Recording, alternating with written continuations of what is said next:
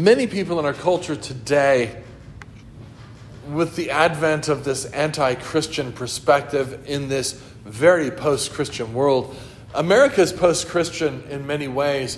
California is post and a half Christian.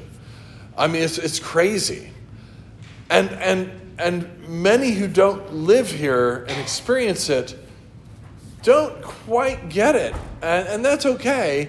But I have conversations with other clergy all the time and other people, and they kind of like their eyes get big.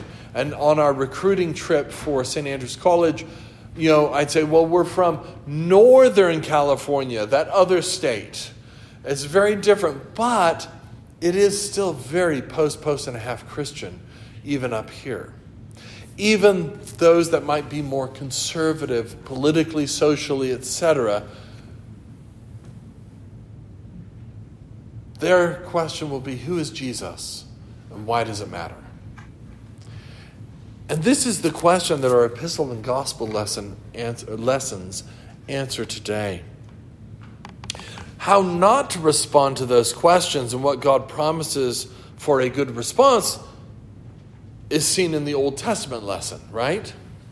And what our response to the answers to those questions should be is given in our Psalter lesson this morning. Who is Jesus? Well, he made it very clear in our gospel lesson. Verily, verily, I say unto you, before Abraham was, I am.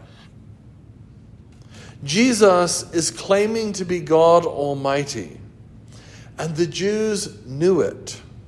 For of course they are picking up stones to cast at him, for he has blasphemed in their eyes, claiming to be God. Well, but why does it matter? This is an important question. Please pay attention. Why does it matter that Jesus is God? The writer to the Hebrews tells us a little bit more about who Jesus is and why it matters. That's our epistle lesson. After talking about the Old Covenant temple and the furniture in the temple and the actions of the priest, our author of this letter to the Hebrew people then says, but Christ came as high priest of the good things to come with the greater and more perfect tabernacle not made with hands, that is not of this creation. Jesus is the second person of the Trinity, and he is of the same essence as God the Father and God the Holy Ghost. So it is fair to say that Jesus is God, but we can also say that Jesus is our high priest. It matters that Jesus is very God of very God, as we just recited in the Creed, because he is also our high priest.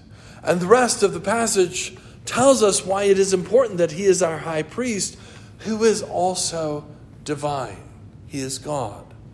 This high priest is not like the other high priests of old, who had to offer atonement for themselves in the temple before they could serve as a high priest. Every time they would lead a liturgy, they would first offer sacrifice for their own sins. These other high priests made sacrifices that had to be repeated continuously and each and every year. But Christ, Jesus, never sinned. He never, like the Old Testament high priests, died and had to be replaced. He died, but he resurrected and continues, well, in some sense, initiates his high priesthood right then and there. So Christ never sinned, so he didn't have to offer sacrifice for himself. He never dies, and he made a once-for-all sacrifice on the cross at Calvary. So it doesn't matter that Jesus is God to us. It sure does, because that is how we are redeemed. That once-for-all sacrifice at Calvary was of particular importance to his priesthood and our participation in his priesthood. You see, not with the blood of goats and calves, says Scripture, but with his own blood he entered the most holy place once for all, having obtained eternal redemption. Think through that again with me. Listen, not with the blood of goats and calves like the Old Testament high priests, but with his own blood he entered the most holy place once for all, having obtained eternal redemption.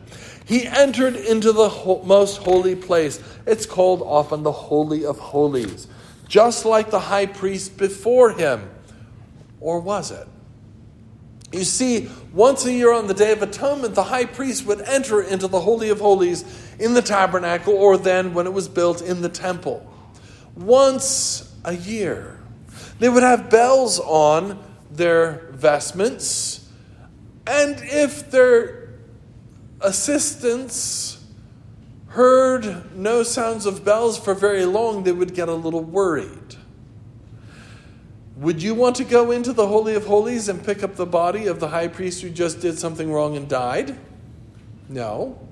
So they had a rope tied around his ankle so they could drag him out if need be. He entered into the most holy place, the Holy of Holies, just like the high priest before him, but not. Remember, the greater, more perfect tabernacle not made with hands, that is, not of this creation. Christ is not a high priest of the copy of the one true tabernacle or temple.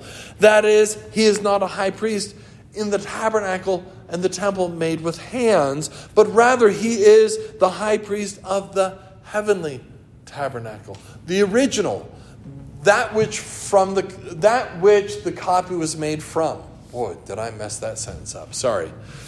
The original is in heaven. The copy was made by men on earth, according to a very clear blueprint, a very clear pattern that God gave Moses. Thus, Jesus entered into the original tabernacle, the heavenly temple, with the blood of a perfect sacrifice himself, to make atonement for our sins.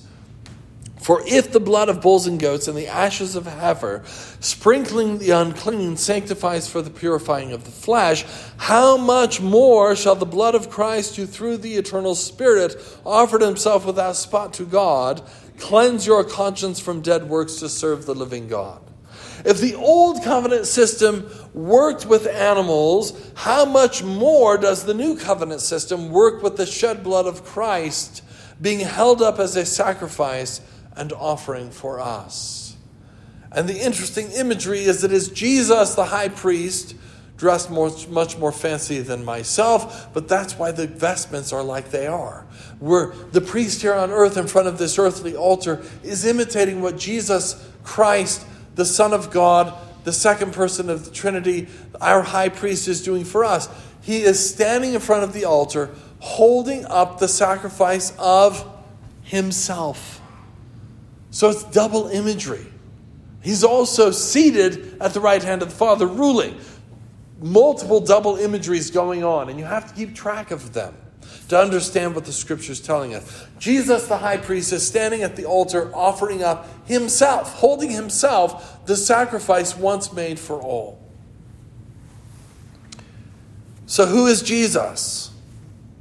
He is our divine high priest. His priestly work was instituted and accomplished during his passion almost 2,000 years ago. And thus we turn to his passion during our season of preparation and begin to contemplate those events with more focus, with more attention, and with more force. Passiontide extends through Holy Week, and it is there that the passion of our Christ overwhelms us as we go through the gospel accounts of that passion day after day after day in the Eucharistic propers from Maundy, Thursday through the week. Palm Sunday through the week. As we turn towards Christ's passion today, let us remember that our Psalms for today remind us of our proper response to everything we're seeing. Have mercy upon me, O God, according to your loving kindness. According to the multitude of your tender mercies, blot out my transgressions. Wash me thoroughly from my iniquity, and cleanse me from my sin. For I acknowledge my transgressions, and my sin is always before me. Against you only have I sinned and done this evil in your sight, that you may be found just when you speak and blameless when you judge. This is the response of the Lenten season and of our lives. Have mercy upon me, O God. Hide your face from my sins and blot out all my iniquities. Create in me a clean heart, O God, and renew a steadfast spirit within me. Do not cast me away from your presence, and do not take your Holy Spirit from me. Brothers and sisters, even in this time of Lenten preparation, we are still being fed upon the resurrected Christ. Sundays are a feast day every week during Lent. So though we contemplate the man of sorrows and the pain and death he bore us during this season, we remember that he has already accomplished it and has already cleansed us and continues to do so day by day. We can and we should say with the sons of Korah, as the deer pants for the water brooks, so pants my soul for you, O God. My soul thirsts for God, for the living God. When shall I come and appear before God? I went with them to the house of God with the voice of joy and praise, with a multitude that kept a pilgrim feast. Hope in God, for I shall yet praise him for the help of his countenance. My friends, this is a tumultuous time in our country and in our communities. The culture seems to be spinning out of control, doesn't it? The economy seems bent and able to do anything quickly and fearfully. The reality of crazy ideas actually gaining ground and having impact in our daily lives is here and now. The list goes on and on, doesn't it? Yet, still, Christ is our high priest, and Christ remains our sacrifice. He is still calling. He is still promising. Let us respond in real faith, in penitence, and in joy for the salvation he has wrought for us. May we feed on Christ's word heard, and may we feed on the visible word of God in the Eucharist as our Father gives us what we need to live the life he has always called his people to live, even in the most difficult and trying of circumstances. And may our lives, lived for his glory, grow and advance the kingdom of God by the Spirit of God in us. Let us expect it to. Amen.